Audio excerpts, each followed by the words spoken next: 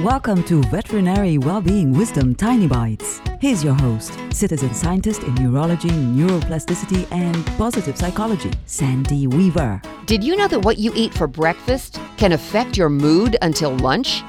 It can, and in a really good way. Yogurt, bananas, nuts, berries, and oats all have the power to move your mental attitude up.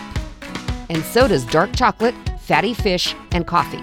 You don't have to eat them all every day. Just remember to add one or two of them to your meals for a natural mood lift.